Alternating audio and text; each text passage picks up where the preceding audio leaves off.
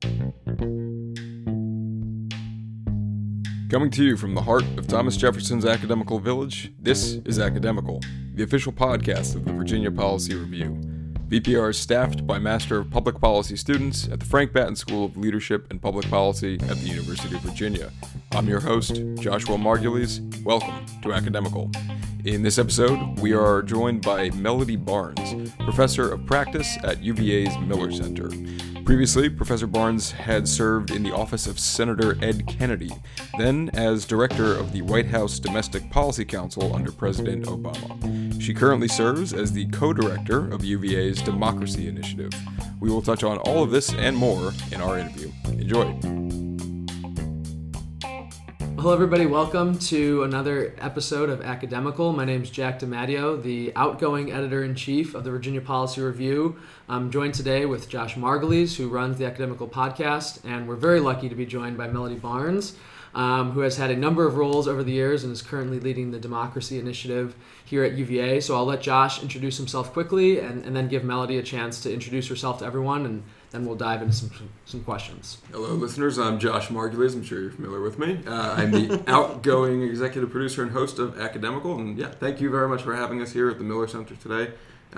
So please just introduce yourself and what you're doing here at the Miller Center in UVA. Absolutely. Well, I'm Melody Barnes, and I'm the co-director for Policy and Public Affairs of the Democracy Initiative, which is a brand new initiative at UVA.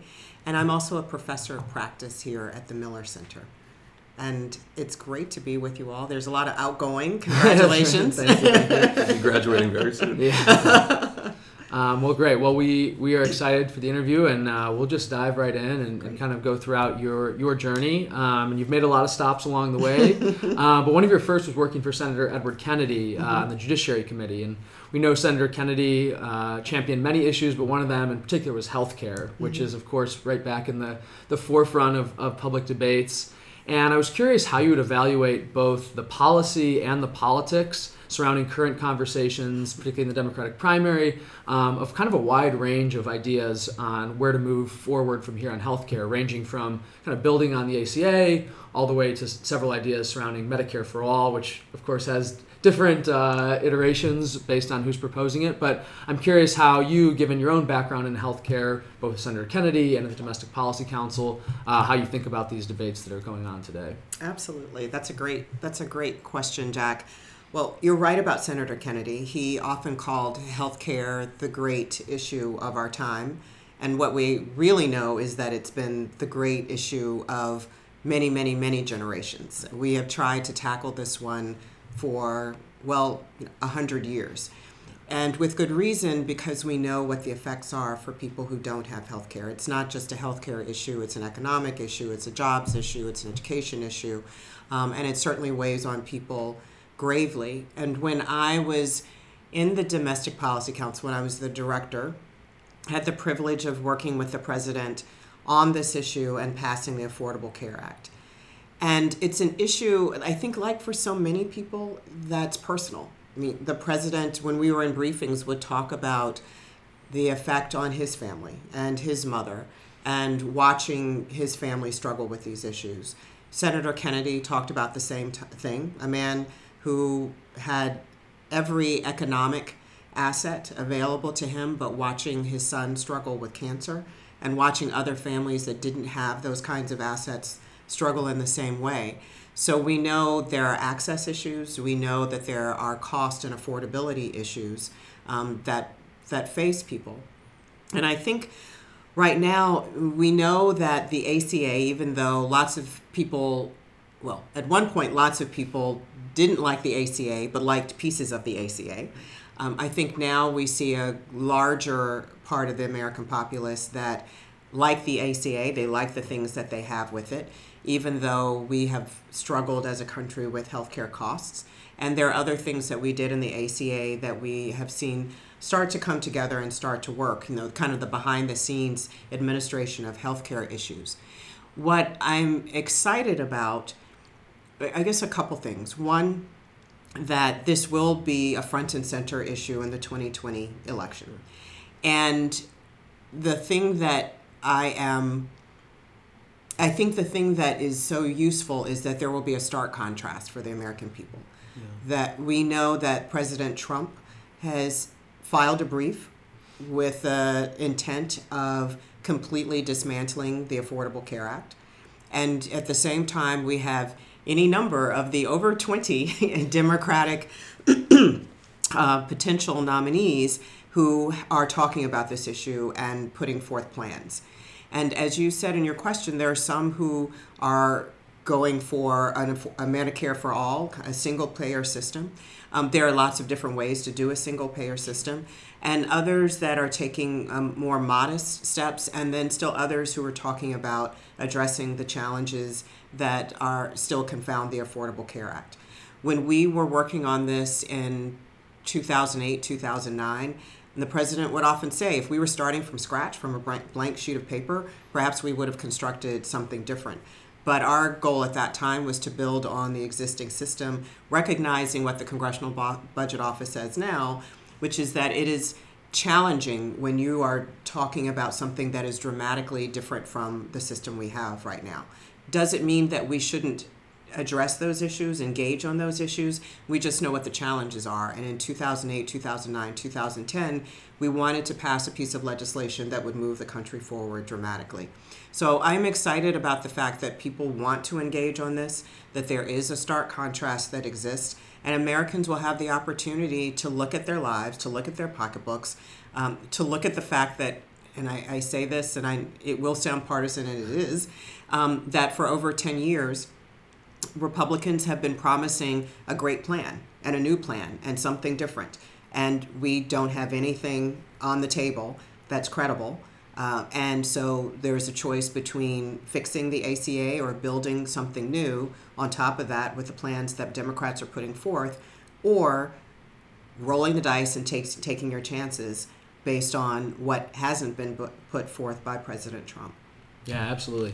I think you make an interesting point, particularly about the idea of if we could build a healthcare system from scratch, what would it look like versus what's possible. And I know that, for example, President Obama originally fought for a public option in the ACA, and it kind of came down to either we're going to pass this without a public option or we're not going to pass it at all. Absolutely, and right. It seems like if you look at the impact that it's had subsequently, at least from perspective of the president and others who work in the administration, it would probably be an example of better is good.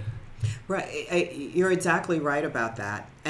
But I think having gone through that debate, and 10 years later, that Americans are wrestling with healthcare in a way that they hadn't before, a way that they had not when we took office in 2009.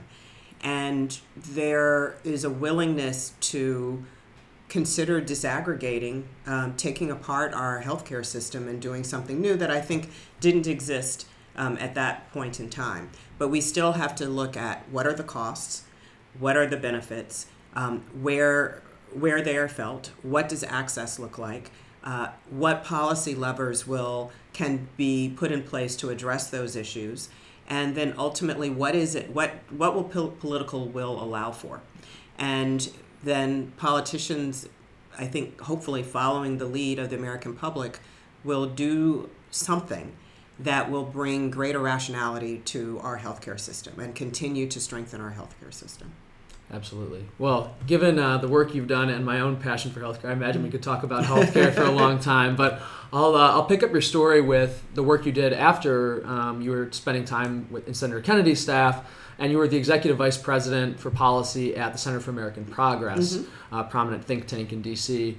And so on a broader level, you mentioned how we're both outgoing, and several members of our class who are graduating will be looking at think tank roles after graduation. And I'm curious what role you think that think tanks like CAP can play in policy debates, and how they can be most valuable in the policy sphere moving forward.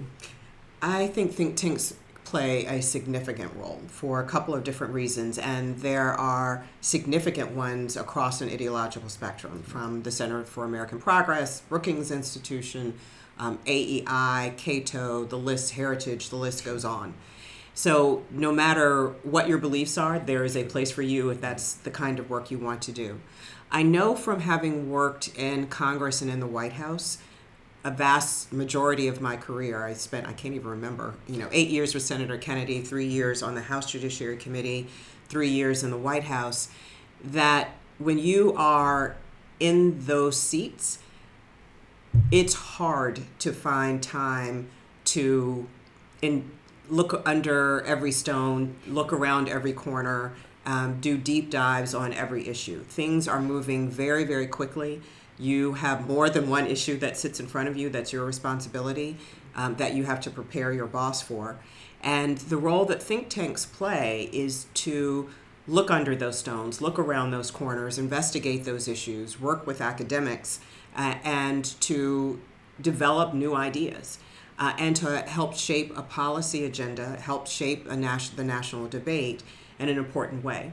And they're heavily relied upon by members of Congress and the White House and journalists, and in some cases the public, the super wonky public, of which I am now one, and to provide ideas and to provide information and reports that can guide the policymaking process. So it's a very, very important set of institutions that help to shape our policy, conversations, debate, and ultimately new laws. Absolutely. I guess just a follow-up on that. In recent political cycles, we've seen a lot of, or heard a lot of talk about campaign finance reform, and the funding of political campaigns and candidates at large. Mm-hmm. I guess from a cynical standpoint, you could say that think tanks are similarly funded by very large institutions and corporations that have certain interests. Is there not also a similar concern with campaign finance reform? Should we not also think about that in light of how think tanks operate and the reliance of the, Congress and the executive in utilizing those resources? Sure, and I think that's a great question. And almost every sector is being scrutinized in that way. I mean, philanthropy is being scrutinized in that way. Individuals that have a particular agenda that are putting significant money behind issues, and I say this as a board member for a foundation, the private sector, and the list goes on. One of the things that we did when I was at the Center for American Progress was to think very carefully about the relationship between the funding that we received and the work that we did, so that when reports were crafted, when ideas were developed and being put out, that no individual or no institution that was providing us money believed that their idea was going to become our idea. Now, obviously, people fund those things with whom they share a common belief system, value system, ideological perspective.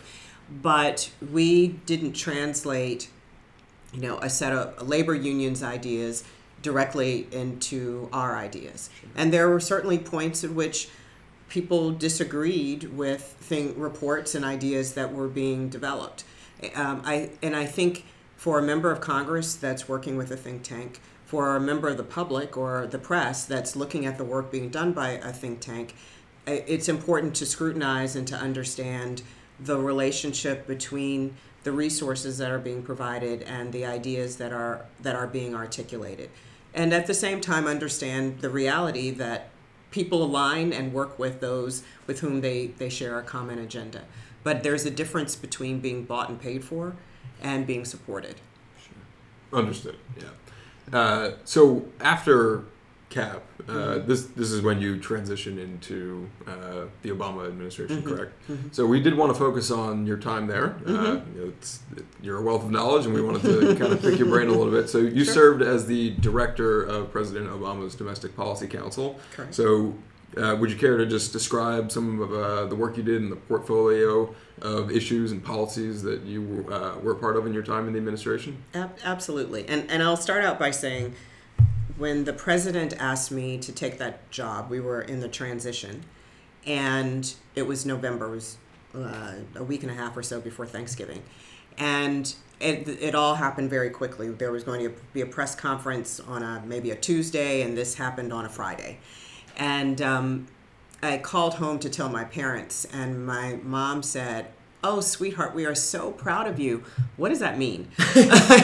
And, the policy councils are often unknown to those in the general world. But for those who don't know, inside the White House, there are 3 policy councils, one that focuses on economics, one that focuses on national security, and the Domestic Policy Council. One could argue that the DPC, the Domestic Policy Council, and the NEC, the National Economic Council, sound duplicative, but while they have overlapping responsibilities, they are different from one another, and that division came about during, I think, the Clinton administration.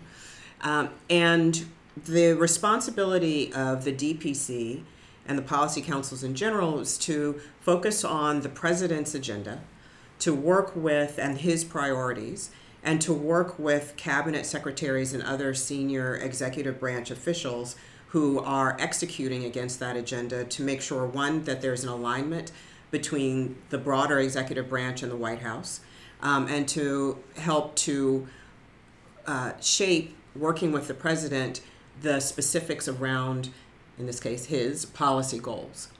And when you think about it, the White House is tiny. I mean, I describe it to people, it feels like, someone going to your grandmother's house if your grandmother had a really nice house. The stairwells are small, the hallways are small, you've got a lot of people bumping up into one another. And I say all that to say that the core White House staff is relatively small.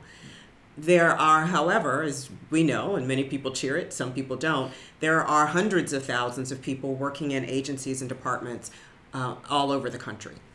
And so they are carrying out the work of an administration day after day after day. It was my job to work with, as I said, those senior leaders to focus on those things that were the priorities for the president. So, for example, we knew going into the White House that education policy was a priority for President Obama, both K-12, pre-K, as well as post-secondary education. That's something that I worked on very closely with Secretary Duncan.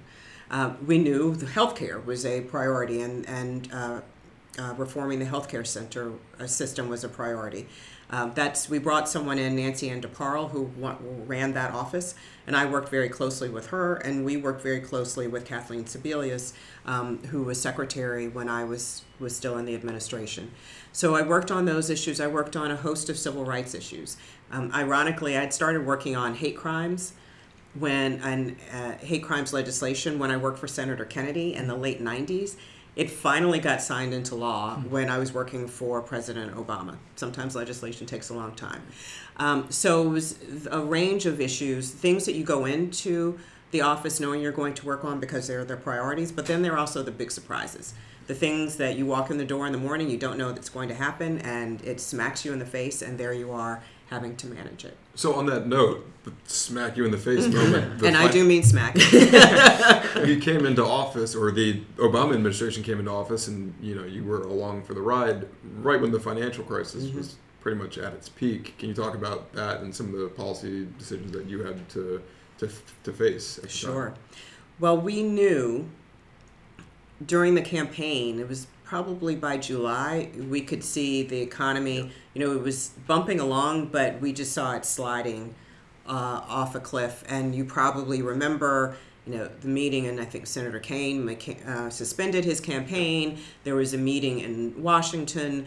There were meetings with the then George W. Bush administration as there were efforts to work on TARP and other mechanisms to try and stabilize the economy. So all that was happening while we were still campaigning, and certainly into the transition. I remember in December of that year, we were in transition, and we had a meeting in Chicago with then President-elect Obama, and Christy Romer, who was head of the Council of Economic Advisors, she was leading that briefing, and she started it. And, I don't know what the rules are here, so I won't use bad words, but she started by saying, "Mr. President, this is your bleep moment," and started to describe what was happening to the economy. It is important to note that Christie's expertise was in the Great Depression. And that was quite relevant during that period of time. Our goal was, the first goal was to craft a stimulus bill to try and pull the economy, off the edge of the cliff and to stabilize it and to kickstart growth. And we debated the size of a stimulus package. And we also recognized that this was a one-shot deal. So the policy that we crafted could not have what we call a tail, meaning that it couldn't last for years and years and years and years and years, because that money wouldn't be there for years and years and years and years. At the same time, as has famously been quoted, you don't want to let a crisis go to waste. And so we started to think about ways that we could introduce the president's reform agenda while also addressing the economic challenges. So we thought about and executed on that, pertaining to energy, pertaining to education, and a host of other issues. Great. Well, in the interest of time, even though we could spend a lot more, I think, on your Obama administration years, I do want to give you a chance to inform people a little bit more about this new democracy initiative here at UVA. So for those unfamiliar, maybe give a brief overview on the initiative's origins and goals, and then what your vision is and your work on it for the coming years. I am so excited about this work. And in fact, even before I was approached about becoming the co-director, I was thinking, what would I love to work on right now? And as much as I've enjoyed politics over the years, it feels to me that the challenges facing not only the United States, but the challenges facing democracies globally are even more dire, that they are deeper than 2 and 4 year election cycle questions. And the Democracy Initiative is designed to address those issues. Again, not just domestically, but globally. And to focus on both scholarship and engagement, across the university, around the country, across disciplines, and around the world, bringing together actors from every discipline to focus on the challenges that face us right now and to enhance the practice of democracy. And we do that, and have started to do that, and we're going to build a program that focuses on research, that focuses on teaching, so that's a part of the student experience here, and that also focuses on public affairs. So how do we bring people in from public policy, from the private sector, from philanthropy, from non-governmental organizations, activists, to help us think about what the big questions are facing democracy, to also work with us as we're doing research to address those challenges. How do we shape the agenda? What are the smart policy ideas? What are the next order questions? And then to move those ideas into the bloodstream. This isn't intended to be an academic exercise. The goal here is to bring serious thought, big ideas, a lot of intentionality to these challenges and to help address them. Absolutely. One question that I have given some thought to recently, and it's reappeared in some of the debates, even with, for example, Vice President Biden's announcement video in which he describes the Trump administration and the election of President Trump as an aberration. And this debate between whether what we're seeing with this administration, this president in particular, is an aberration or an outgrowth of broader, deeper trends that had been bubbling under the surface for a time to come. And I'm curious how you think about that potential dichotomy and then how that might inform the work that you would do to promote democracy in the United States and around the world moving forward. Sure. Well, I think the latter. Politics is a lagging indicator. Politics reflects the body politic.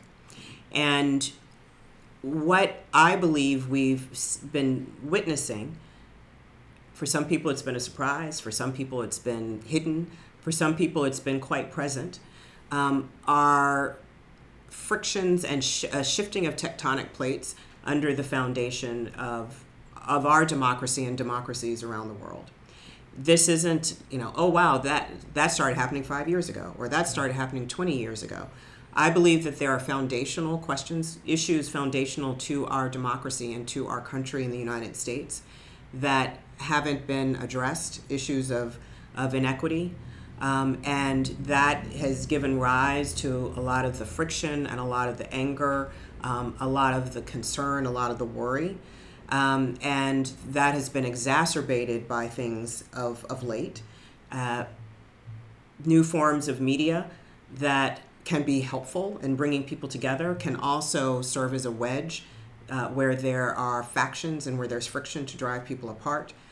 Technology takes things that happen normally and takes it to scale, so it can things can happen more rapidly, and more people can be affected and informed and impacted.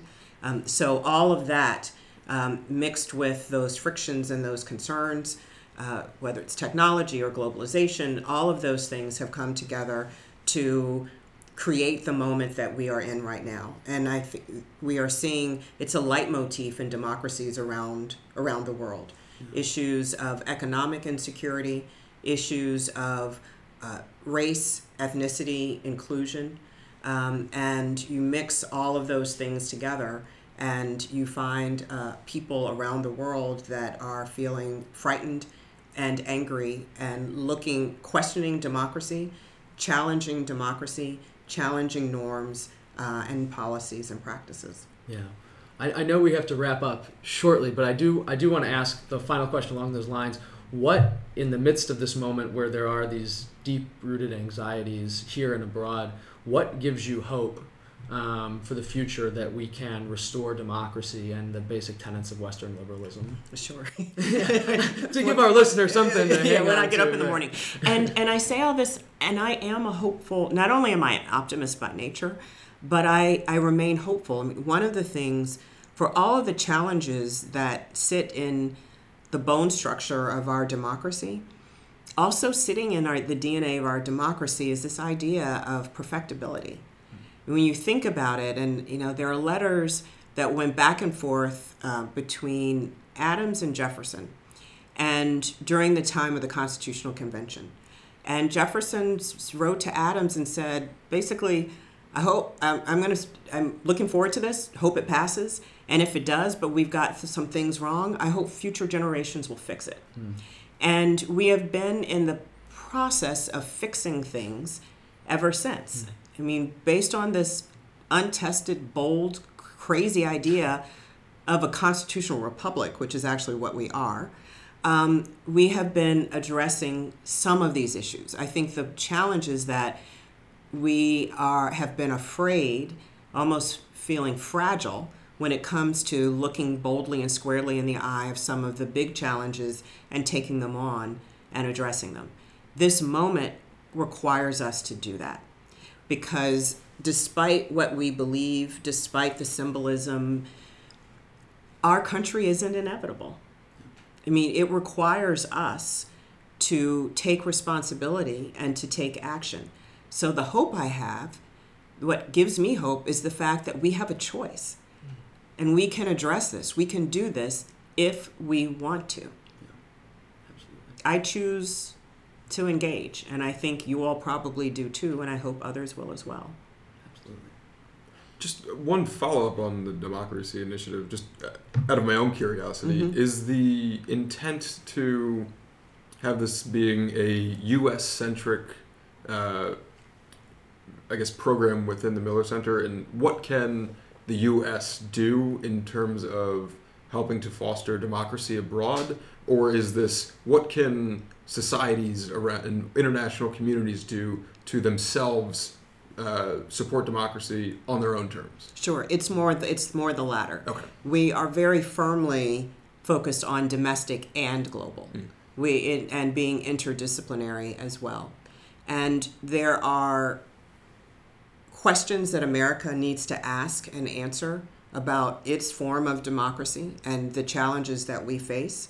There are things that we have and can continue to share with allies of liberal democracy globally, but there are also things that we can learn from democracies around the world and things that we can work on with those who are living and working in democracies around the world to address challenges that we all face. So this is absolutely a both-and proposition. Absolutely. Well, I will pivot here in our final minutes, and really quickly, I do have a closing question, but first, you might have heard the news today that Batten has just hired a new dean, Yes. Ian Solomon. I'm Yes. wondering if you've worked with Ian at any point. I know that he has a background in then Senator Obama's office, so if your paths have crossed at all, and maybe your thoughts on this future exciting new step for the Batten School. And it is exciting indeed. I have known Ian for a while now, and he is a fantastic leader. I think he's a great leader for Batten. He has a multi-sector perspective. He has worked in lots of interesting places in the policy world as well as in the private sector. So I think for students, not only at Batten, but students across grounds, he will bring an interesting perspective that's based on scholarship. I mean, he's also got time spent at some of the best institutions in the United States, best institutions in the world, but also the experience in the lens of a practitioner. And he's also a great guy, and he's smart and funny and thoughtful, and I'm thrilled. I'm really looking forward to working with him. Great. Well, to conclude with a final question, you're talking to two people who are both going into federal government in just a couple of months after graduation, and hopefully our listeners who have a passion for public service as well. And so I'm curious, as we conclude, what advice you might offer those of us who want to follow your example and enter careers in public service, and following that path that can be challenging but rewarding based on your own time doing it. What advice would you give to us? Well, one, I think you are about to start one of the most exciting journeys, professional journeys that you can have. I loved my time in public service.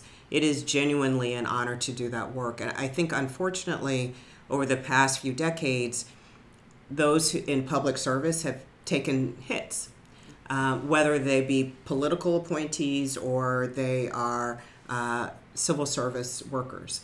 But most of the people I encountered in public service are smart, committed, hardworking, patriotic people who care about the country and care about doing their best work. So you will find wonderful colleagues in public service.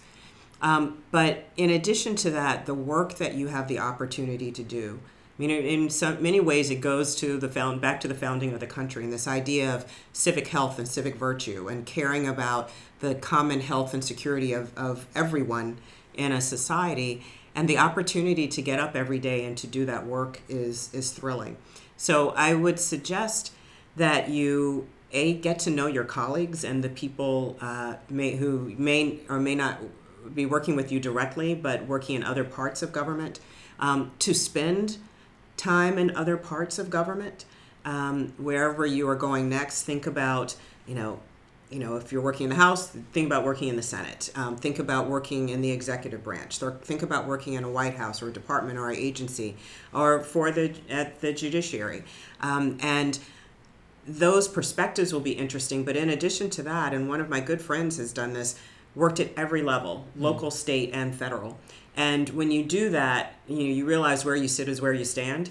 And there are times that a good friend of mine, we were working in the Senate together, and he said, well, when I was at the Department of Justice, I used to think, oh, Congress, I can't believe they did that. And then you get to Congress, you're like, oh, I can't believe that the Department of Justice did that. You get a different perspective that's useful, and that helps you problem solve in a different way, but I think in a better way. So take full advantage of that.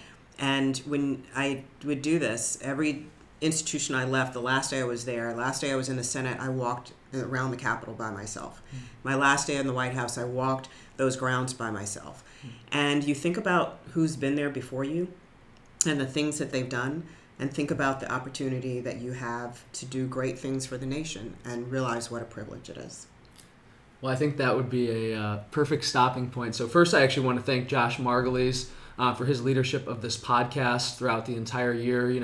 This didn't exist actually prior to this year. Josh really, through sheer force of will, brought this into existence, and we're really excited about it and really grateful to you for everything you did. Thanks for letting me pretty much create in this little playground here. Yeah, and thank you, Professor Barnes, for helping us wrap up the first season of Academical.